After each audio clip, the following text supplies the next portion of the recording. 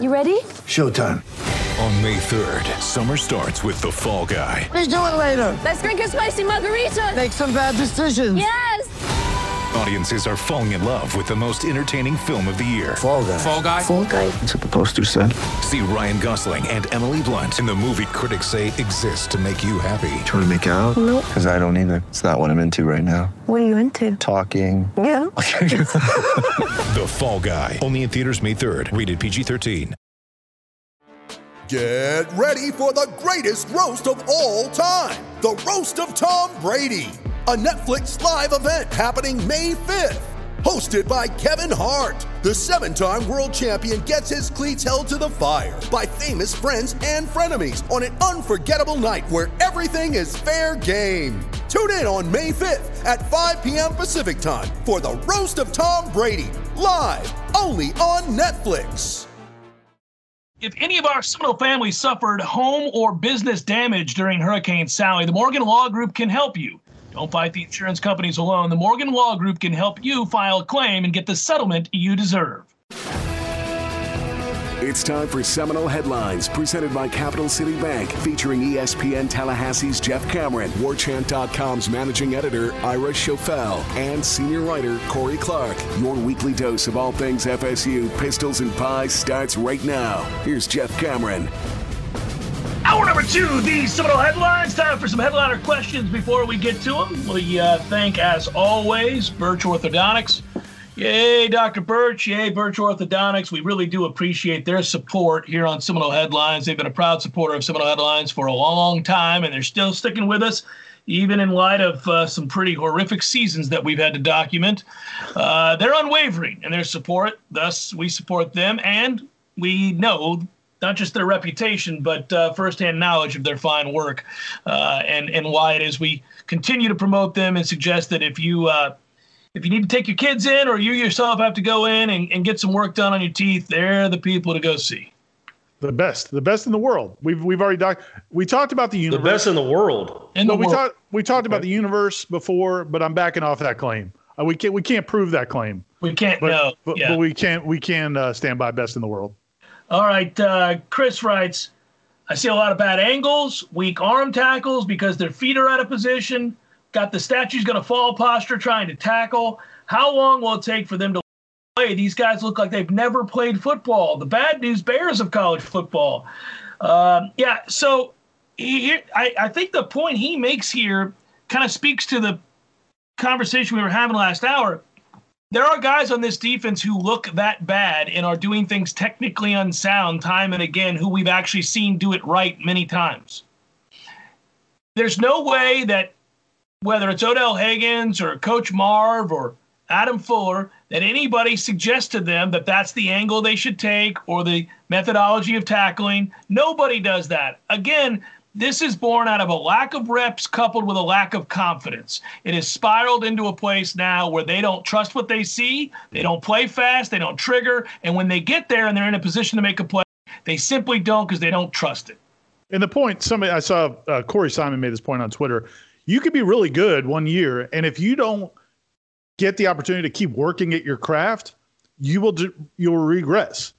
And we can relate that in any of our lives. Jeff, if you don't play golf for a month, or if you play less, already playing golf, yeah, exactly. You'd give it up. You'd give up the sport if you look like Corey.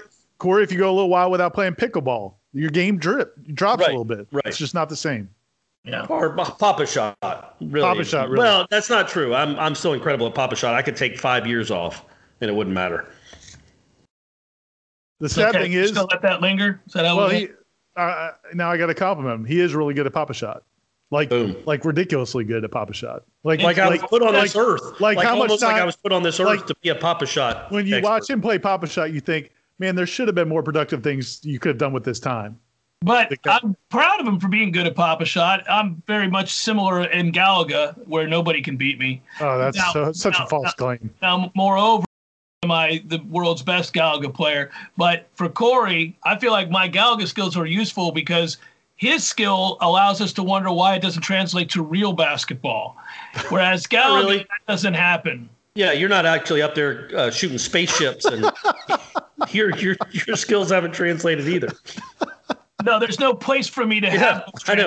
If there was a Galaga-like war. You could actually go on a court and prove your prowess, but you're incapable. That's why you're such. Well, they don't. The goal is a little higher. The balls are a little bigger. Man, when you not as close. When you do the thing when you compare you get the second Galaga ship and you got two of them. Yeah. And you can shoot two at a time. It's like going into a bar with a buddy who's like the baddest dude in the bar. Like you can say whatever you want at that point. It's go time. Like the whole thing has shifted now. And you're just obliterating people. Everybody. No, we don't make light of what happened at Normandy, but it's like the beaches. And I mean, you're just taking them down. They've got no shot. Wait, are you making the reference to we're on the beachheads and the guys are storming? I don't want it. Let's not. In fact, there was a game. There used to be a game like that. It wasn't called Normandy, but it was where you were in the pillboxes shooting the people storming the beach. And I'm like, why is this in an American arcade? This is awful. I don't want to play this game. I mean, it's the real world, Corey. It happened. I know. I don't like, anyway. Are you going to tell people that they can't shoot fish in a barrel? Yeah. Yeah. Or blow them up with dynamite? Stevens writes, what is the contingency plan if Travis is injured? By the way, he writes more, but I'm stopping it there because that's the crux of the question. Yeah. The contingency plan is we're screwed or I imagine at some point Chubba Purdy will be ready. Yes. Yeah, and there was a comment that somebody made yesterday. Oh, it was on the coaches show last night, Monday night, when Tamari and Terry made a comment that I think is how they've sold it to the team a little bit. I think we got a little insight. Tom Block asked Tamarian about Jordan Travis and what he brings to the offense, and Tamarian kind of made a couple comments, and he said, what Jordan is he's what we need right now. He's the quarterback we need right now. And I think, because I do think it was a delicate situation with James. A lot of those guys do like James. And so I think the way they've kind of sold it to the team, which is true, is like, look, we can't win with a drop back statue quarterback with this offensive line and these skill players. We need somebody that can make something happen. And so that's what Jordan Travis gives you. That's your point about Chubba, is that he's the only other guy that has those skills. Yeah. It's not to say Tate can't play quarterback. It's just it wouldn't work right now with this situation. No. Drew writes, well, it looked good at times, then bad at times. However, a blind man can see this team is better coached than in recent years. You're correct, Drew. Odell is definitely on the hot seat, though, right? When are we going to start? Yeah, so there's going to be a lot of this. I'm starting to get those uncomfortable texts from people where they're like, are we going to start talking about Odell? I'm like, okay, here they come. They're starting to happen now. And it's a shame because Odell's done a great job for a long time, but obviously they're not playing well up front at all. Yeah, and that's part of. I mean, he gets paid a lot of money. We can say we feel bad for him or he's been awesome, but at some point results matter too. Bobby Bowden was incredible, and at the end, people wanted him gone as well because he wasn't producing. Marvin Wilson produced last year. Corey Durden produced last year. So them not producing now is bizarre. I don't know that Odell forgot to coach, but maybe he's not reaching them. That's part of a coach's job too. Get them to play hard. Get them to play better. If you get the credit for when these guys are All-Americans or get drafted in the first round, you also have to take the blame when they play like they should be playing at UTEP.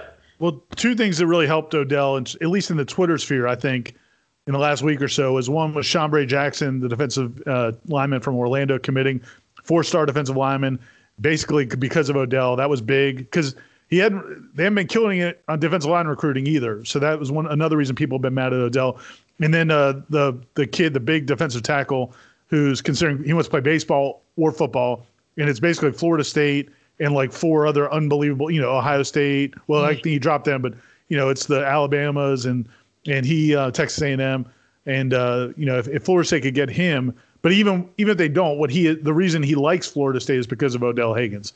So the recruiting is going to help him a little bit in the short term, but yeah, at the end of the day, everybody loves Odell, but they got to start producing. Zach writes, maybe this is just blind faith, but I think we win on Saturday. North Carolina's defense is not Notre Dame's, and our offense has shown it can move the ball. Would it be crazy to see an upset? I wouldn't call that crazy. I don't think Carolina's a juggernaut by any means. They lost 6 times last year. They've looked average so far this year. They're going to put up a lot of points against Florida State's defense. Their offense is going to move the ball like everybody's offense has moved the ball against Florida State's defense. But I also think Florida State can score to be in this game in the fourth quarter.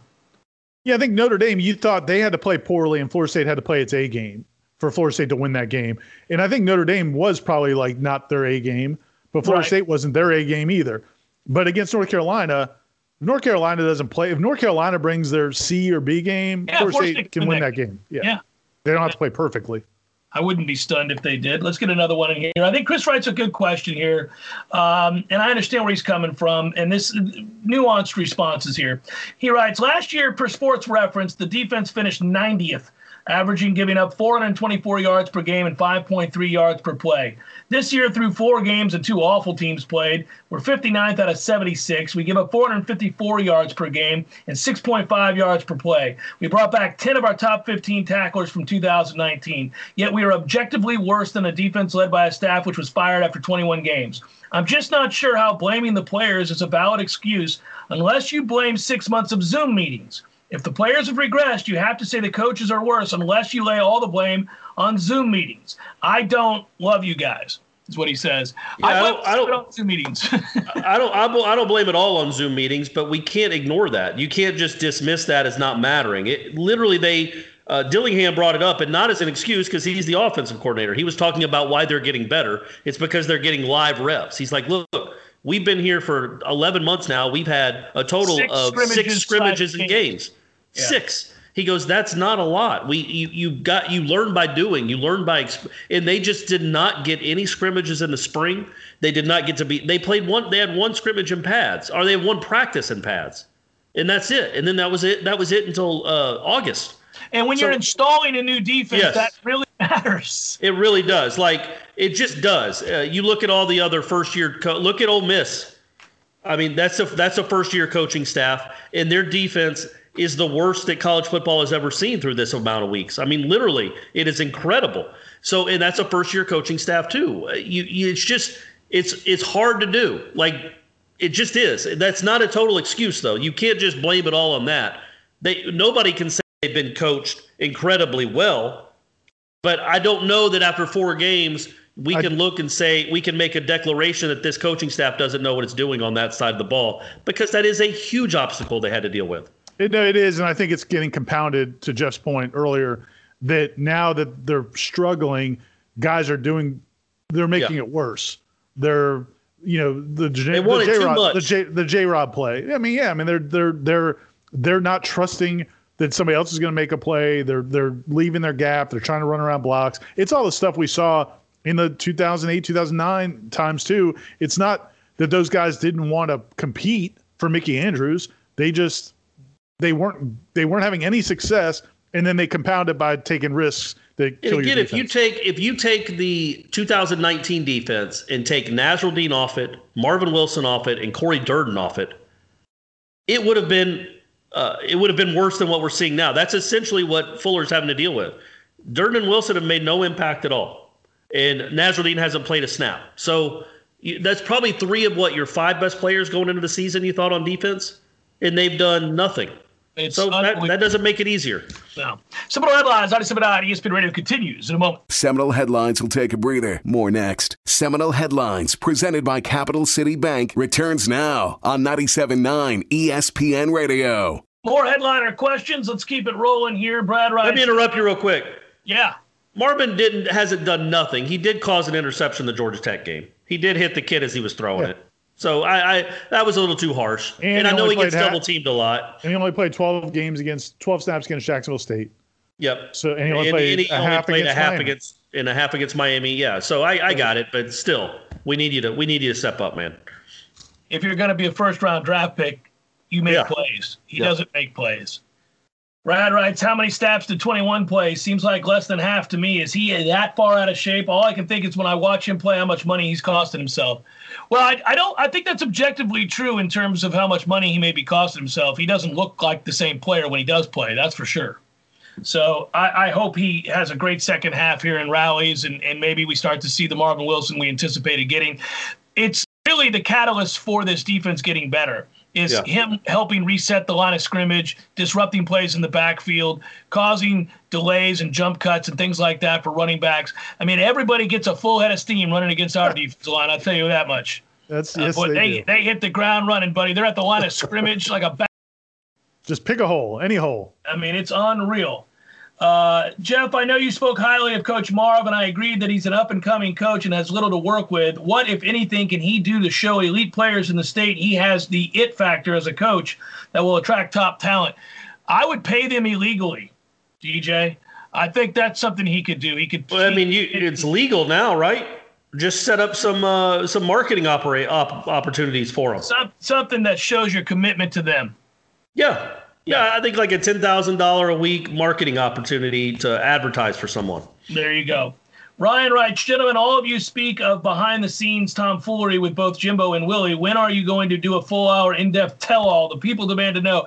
I think over the years, Ryan, most of those stories that we can tell have kind of leaked or been, spread out over the years on various editions of this program and others. I don't know that there's a singular show we're going to sit down and do and go, okay, here's the straight dope, everybody. Unless we all win the lottery and we're saying screw it simultaneously, we could do one last send-off and go, you want some straight dope, boys? Here we go. Bam. When we did our Jimbo Chronicles things on War Chant, where we did like Corey, Gene, and I just kind of dished on a lot of stuff with Jimbo, but not everything.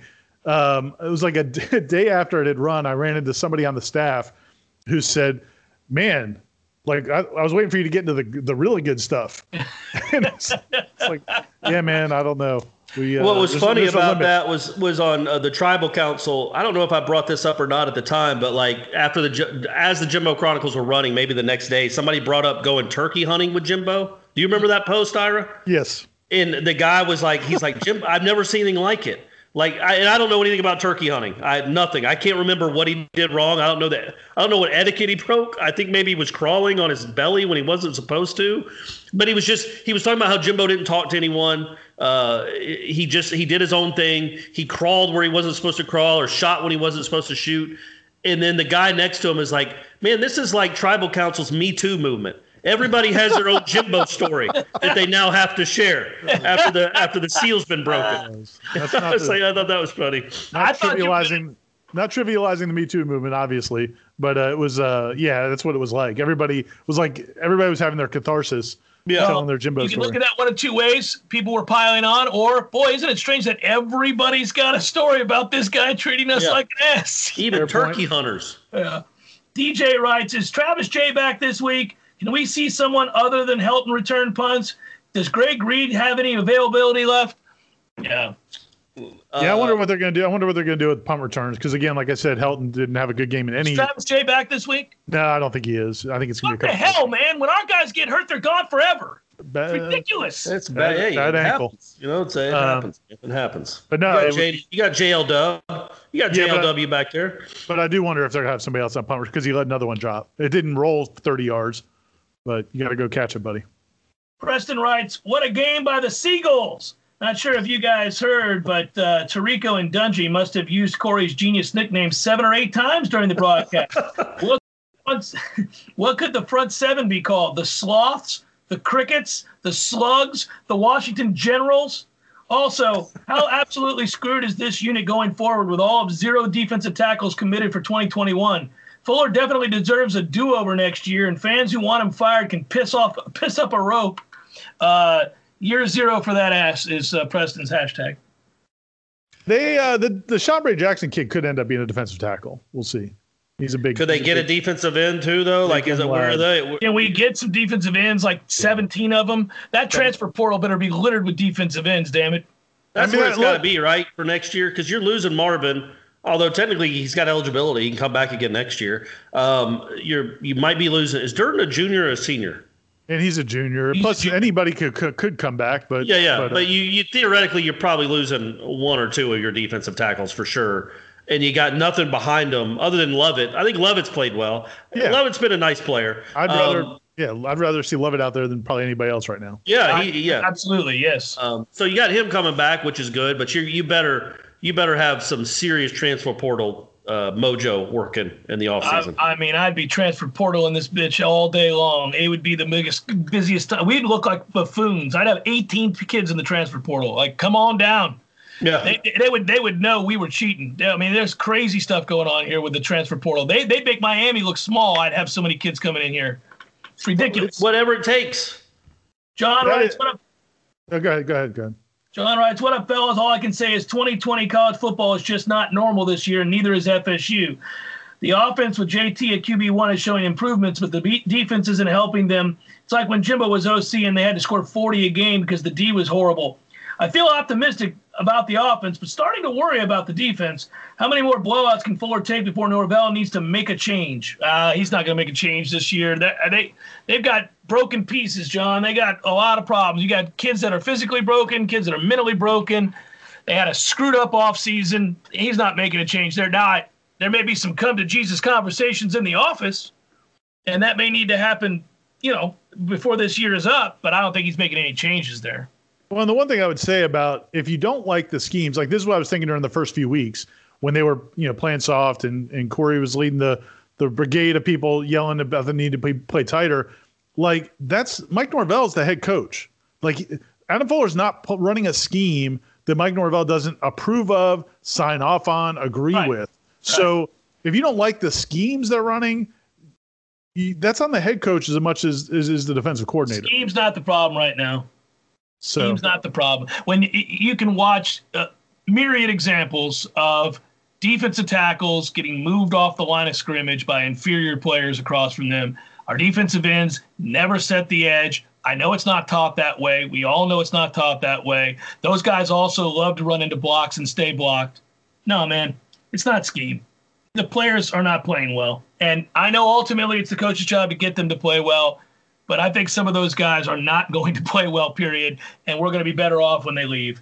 Walter writes, great show, gents. This fall, my mind often goes to an image of a mighty seagull, wings spread, fighting against a steady Seminole wind, while a pan flute plays the simple melody, blow, blow. But I digress. When will we start to recruit offensive linemen named Liam or dudes like Six on defense, dudes who got game? Yeah, man, Six was a problem, I dare say. That guy was. I'm not going to try to pronounce his name, but he was really good. He's he hits you like you stole from him. Yeah, it's angry. Yeah.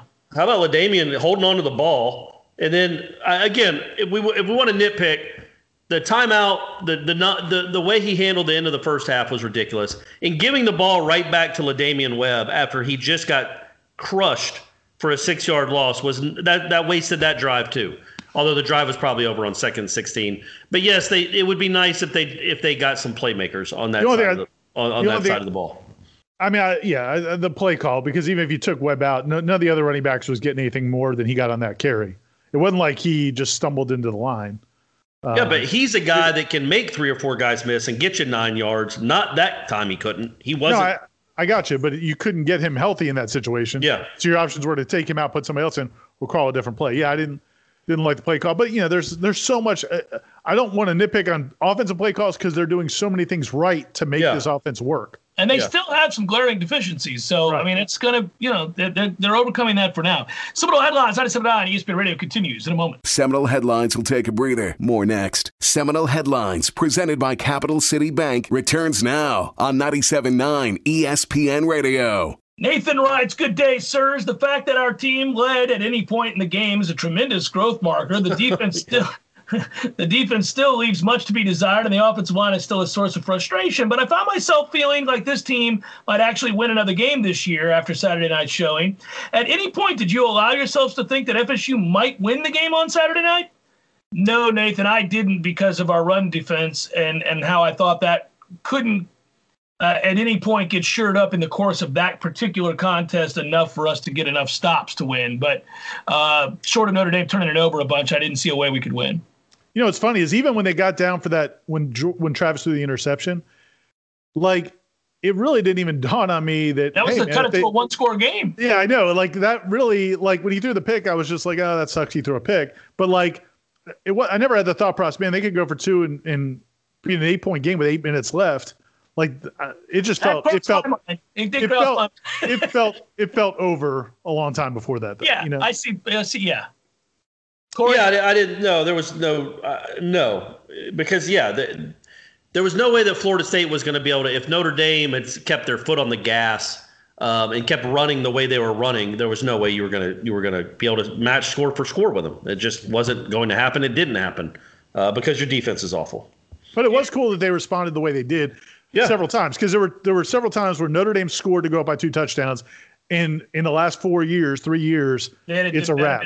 Yeah, would have been an avalanche. That didn't happen. Gator Kirk writes, good day to the Gurus Gab. Not a bad performance against the Irish. There were still too many penalties that prevented the score from being closer. The defense is detrimental to the game of football. Not sure we can rise above suck in the weeks to come with the defense, given the excitement surrounding the offense the past 2 weeks. Do you think 6 victories is possible? Whoa, 6 victories. No. Hey, there is a path to 6 victories. There's a path to 6 victories. Well, okay, so hold on. Louisville, Pitt, Virginia, Duke. We already have 1, so you would have to beat. You just have to win one of those other games. You're not going to beat Clemson, obviously. You have to either beat North Carolina, which is possible, or NC State's the only one. NC State. Yeah, but you guys are okay. But you also have to beat Virginia and Duke Louisville. But Virginia just got housed. Duke's not. It doesn't matter. This defense can't stop anyone. I hear you. I'm just saying there's a path. Those aren't all sure losses. I'm actually with Ira on this one. There is a path. I don't think they'll win 6 games, but Corey. It's a long and winding path through a lot of it's like the path in Princess Bride. Yeah. Where you got the rodents of unusual size and fires. I mean, you can get out of the woods, but it's going to be hard. I'll say this. I think Florida State has a good chance to beat Louisville. I think Florida State will beat Virginia and Duke. Okay. And then I think we got a couple coin toss games in there. Yeah. Okay. And I agree with you. You just got to get lucky on the coin tosses. And I'm going to give 2 positive things to say to Corey Clark right now. Everyone, just mark this on we should put this on the show description. Number 1, that was a great reference. I respect the Princess Bride. He loves the reference. And that's right in Ira's wheelhouse. 100%. It's his pop culture wheelhouse. You made me feel warm inside. Number 2, I'm starting to embrace the Seagulls. Let's just start calling them the Gulls. And nobody else will know why we're calling them the Gulls. Because it doesn't make sense. No, but that's fine. That's fine. Seagulls have webbed toes. And toeophily. I don't want you to ever explain it again. I won't again. It won't ever be explained again. But it's the Seagulls backfield or the Gulls. We'll go with the Gulls. We're just going to call it the Gulls. Nobody else needs to know except us and the people who listen to the show. So what's going to have to happen, obviously, Ira, for this to really take off is my man Toafili is going to have to get a few more touches out of the backfield. He will this week. Once he starts getting a few more touches, that's when the Gulls – it's going to be a phenomenon, really, when the Gull phenomenon takes off. Number 6 might have broke him in 3 pieces. So we're going to see more of him this week. Tim writes, listening to the show last week and talking about some of the worst interceptions to make us feel better, go back and watch of 2011 FSU at UF. Our boy John Brantley throws a pick into quadruple coverage. Just wanted to get a laugh at UF since we won't for a while. Also, I don't think we can get a pass rush under flag football rules. What has happened to our defensive line? Yeah, that's true. If the offensive linemen weren't able to use their hands and just had to scoot back and forth with their hands behind their back, it'd still be dicey. Yeah. It'd still be dicey to get to the quarterback. Well, people around my age will certainly remember this. When I first started playing organized football, padded organized football, offensive linemen could not extend their arms in any way. You had to block like this. You had to block with your forearms, your hands together, and you could go like that, but you could not extend your hands in any way.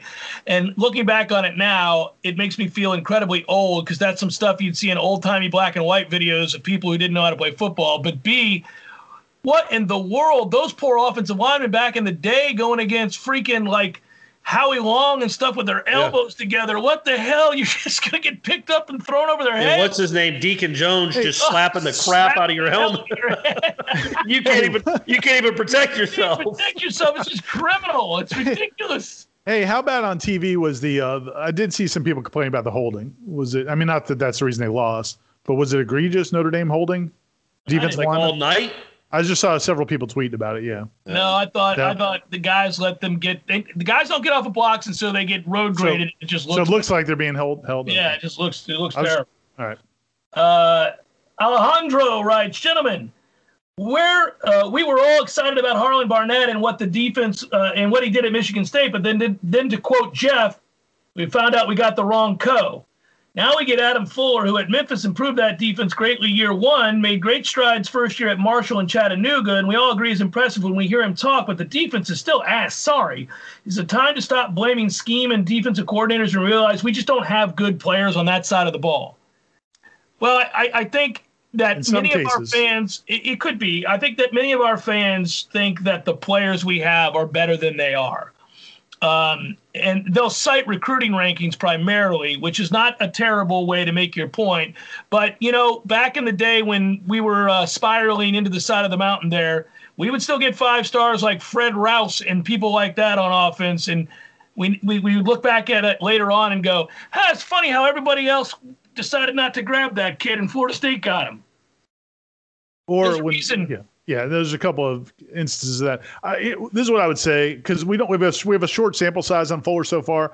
What I would say is the players who struggled under Charles Kelly and Harlan Barnett and now Adam Fuller, it's like, if you meet an a-hole in the morning, right? There's a chance you met an a-hole. If you meet a-holes all day, there's a good chance you're the a-hole. You're the a-hole, yeah. Like, if you've been a bad player under multiple coordinators, okay, it's probably the player. The issue we have, and this is why it's conflicting, is, as we said earlier, there are a few players that did play better last year, particularly at defensive tackle. Well, but those players were coached by this exact same coach. Well, position Odell coach. Higgins correct. is the exact same coach that he was. You're right. That's a good point. Good point. David writes, hey, guys, thanks for a great show every week. When was the last time FSU won a game as a consensus underdog?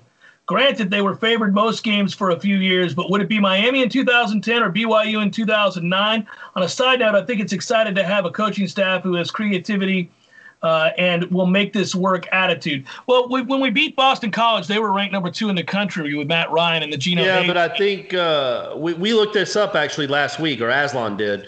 They were maybe 8-point underdogs at BYU the year they beat them out there, because they had just barely beaten Jacksonville State. I think BYU was top 10. The Greg Reed pick after the tight end. That's a great play. And then the 10 Miami game, they were about a 5 or 6 point underdog. And beat that ass. I believe that's the last time they won as an underdog, unless they were an underdog against Michigan in the Orange Bowl. But I don't know if you guys realize this. That game shouldn't have even counted because they didn't have Jabril Peppers. Right. So that game doesn't even count. But, yes, I'm almost positive that Florida State has never won a game as a double-digit underdog, at least since Bowden's first couple of years or ever.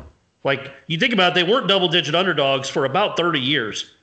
And then here recently, until last weekend, every time they're a double-digit underdog, they get emasculated. So it was a step that they covered. Heck, when was the last time they covered against one of these teams? Yeah. That's a step, baby. Not even a backdoor cover. Not even a backdoor cover. They were straight in it. Yeah. Josh writes, possible Seymour here. Did Willie even take the time to evaluate the roster of his assistants? My man invested an entire year in DeAndre Francois. He coached a man down just to keep David Kelly.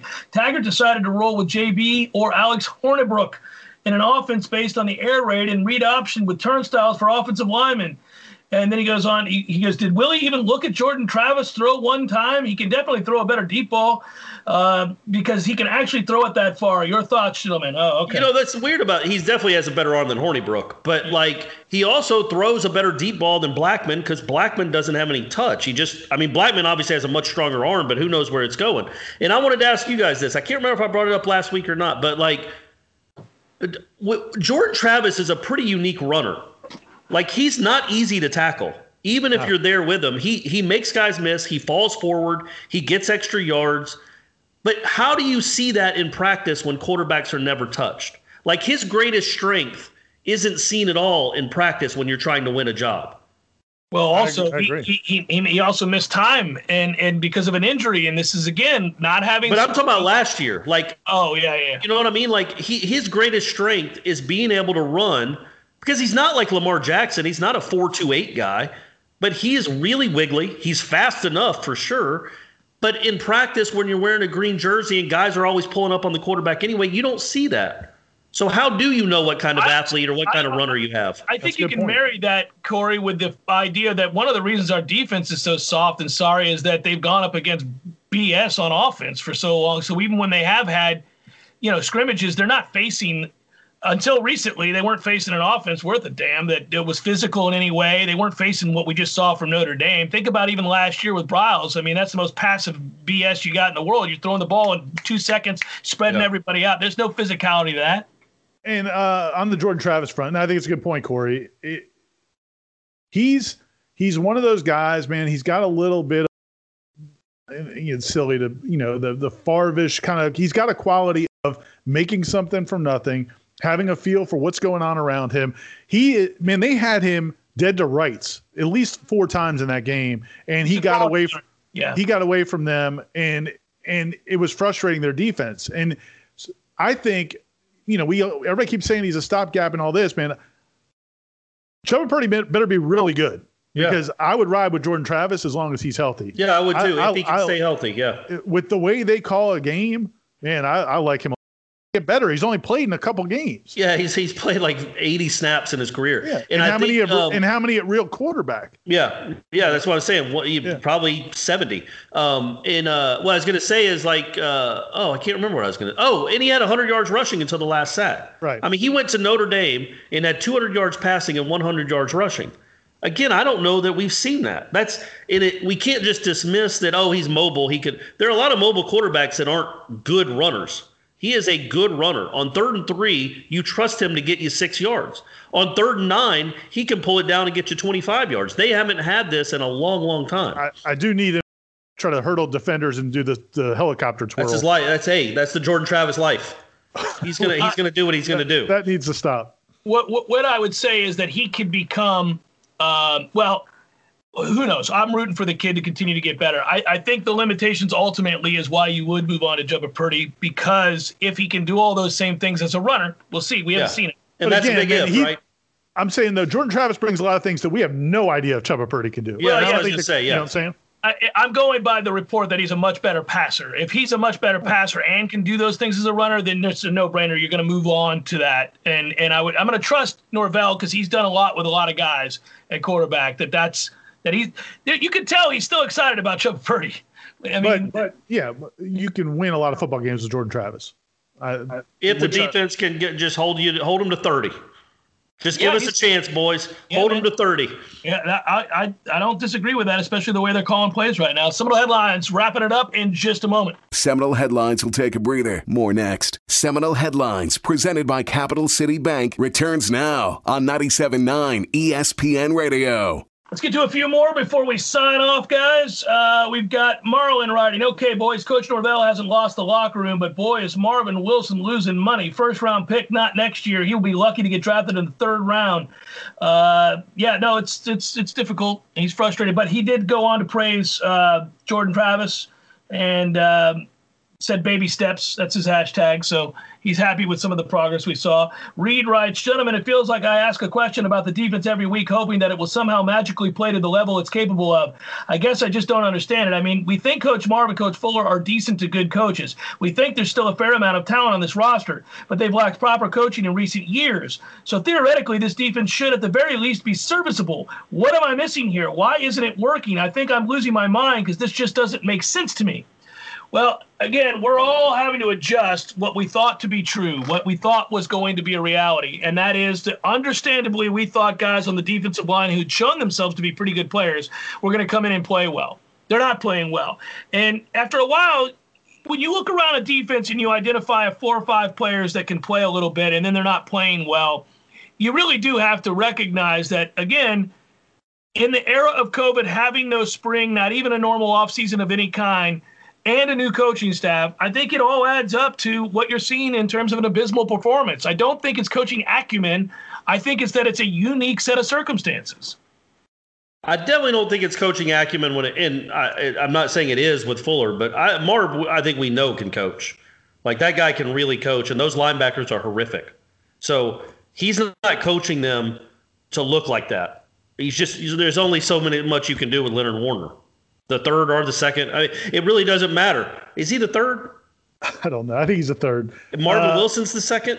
Somebody had a 2nd on their jersey that I think it was Marvin. But, yeah, there's only so much you can do with some of those guys, man. I think Emmett Rice shows flashes to be okay. And Amari Gainer's a good college football player, it would appear. Pretty good.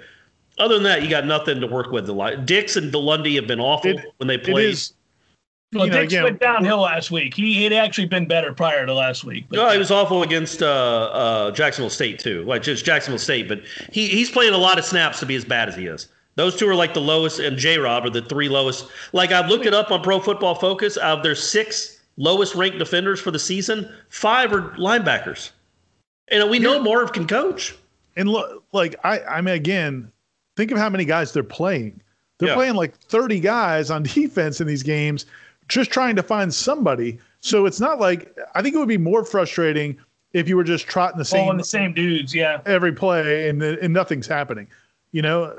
So I know I wrote about it, like maybe going with the youth movement and playing these linebackers. And I agree to an extent. Like, I don't think Leonard Warren needs to play much anymore, but I'd keep Emmett Rice on the field more.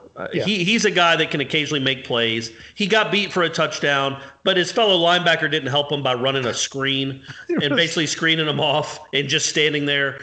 Right now, Dix and Lundy, Dix especially to me, is just playing too much. He's not making any plays right now. I know we want him to learn on the job, but he better take a big step up because he's not nearly as good as Emmett Rice is right now, and Emmett Rice isn't very good. So that's part of the deal of being a coach, learning curve, or try to win these games. By the way, would you think about, because I've thought about some of this, like I understand we always want to move guys around and so forth, but man, I don't know. First of all, I'm not sure I'd have Jaden Lars Woodby out there very often, and if I did, I'd put him in at the stud position. Yeah. He's too slow as a safety, way too slow. He really can't play a lick. He's a thicker dude than he needs to be. He runs like a slow linebacker. So let's just put him over there at stud and have him be a backup to Gainer, or move Gainer to the Fox or something. I can't. This is it's something. I mean, I was just listening. Honestly, stud in the Fox. I was just thinking about this last night. Like, how crazy. I mean, like, if you were a coach, like how. You don't see it happen a lot. Although Jimbo did it. I mean, move Christian Jones to defensive end. Yeah. Move Carlos Williams to running back. Gainer up there as your primary pass rusher. Yes, and that's an option. Man, I would think about. Honestly, there might be some guys on offense that I'd be like, man, maybe they're not good enough to play a lot on defense on offense right now, but maybe they could make plays at linebacker or Thompson. I'd put Jaden Lars Woodby at stud, and I'd move a Gainer to Fox, and he'd be a primary pass rusher. And I'm not saying Woodby would get a ton of time, but if he did get time, that's where he'd be playing. I'm moving those guys around. This ain't working. Could LaDainian play both ways? Yes. Could he play a little linebacker? He might be the best linebacker on the team. Seriously, like have him play both ways. Let him play, man. He'll go seek out contact. Well. We're done. You're done with the questions. You're done with the questions. Well, they're all very similar from this point forward. There may be a few unique ones we can get to, but most of them are, hey, why does our defense suck ass? And I like the offense. Let me ask you I want people to know, though, like, if you ask the question, don't think that we like Ira and I dismiss your questions. I read the questions. I can only You didn't read the questions. You didn't even know how many questions we had until right before the show started. No. I want you 30 minutes before at 9. You get up at 4 a.m. Yeah. Read the questions and highlight the ones you want to get to. And don't just start reading from the top to the bottom because we go over the same stuff. This is a production meeting, guys, that we're having on the air because I'm tired of it. This is going to be like Howard Stern. We're going to have office dynamics right here. What I love about Corey's suggestion is the implied effort that he puts into the show. That's the best part. If I solicit the questions. You do. If Jeff suggests possibly, could we move the show up to maybe 9 a.m.? 9 a.m. like a reasonable adult. He's like, oh, Christ, how am I supposed to do that? But then he turns it on you to say, what the hell are you doing when you're getting up at 4 in the morning? You get at 4 a.m., you're just sitting there. Meticulously, Jeff, and breaking through and analyzing even portions of them that you could ask here and apply this over to here and make sure when we start right at 9. There might be an incredible question in there. That we're ready to roll. There might be an incredible question in there that we didn't get to, and I feel bad for that. When you're up, get up. No, when you're up watching Netflix at 3 in the morning, yeah, and you could maybe highlight a couple and email them and say, hey, That's not but I feel like that's kind of that is a point too.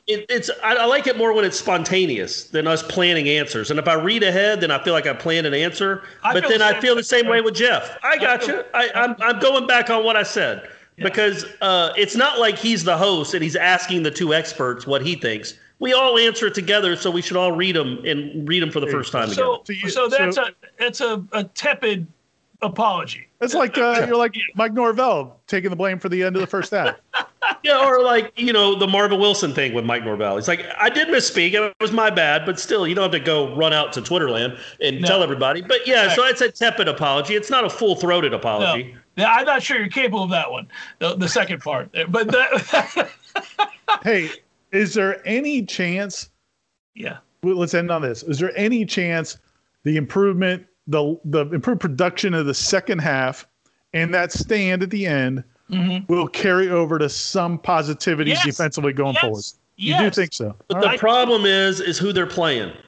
This is if it would have been anybody on the schedule other than North Carolina or Clemson, I would be almost optimistic about what's the defense going to look like. Man, they're going to get lit up by this. I mean, you got to hope you hold some. It's the race to 40. His wideouts are too good. They run the ball well. If you can't pressure a good quarterback, he is going to light you up. Jeff Sims lit you up because you couldn't get near him. This kid is going to light you up if you can't get pressure. Right, but that's true. But you just got to get a few stops and make this a 38-35 victory, baby. What's the race to stops? How many stops do you need? 4? Well, I don't know about how many stops. Well, let's do the number. The race is to 38? I think the race is to 44. Okay. I say 40. I say 40. I think they get enough stops. I think they ride the wave of momentum at home. 38's the number. Man, I'm saying they're going to win? I'm racing to Twitter. I was about to race to Twitter. Jeff just called it. Cameron's calling an upset. No, I think it's a heartbreaking 38-35 loss. But I'll probably have a different score when we do the War Chant report here in a few minutes. Man, if they're close, that would be again, I know it's North Carolina and the standard is lowered, but be in the game. No moral victories here, buddy. Okay. Real victories. There you go. For Corey Clark and Ira Schafel, I'm Jeff Cameron. Thanks for listening, everybody. Be well. We'll talk to you next week. Seminole Headlines, presented by Capital City Bank, every Tuesday from 5 to 7 p.m. Get more from Jeff, Corey, and Ira via iTunes and in the 97.9 ESPN Radio Audio Vault. This has been a production of 97.9 ESPN Radio, Tallahassee's sports monster.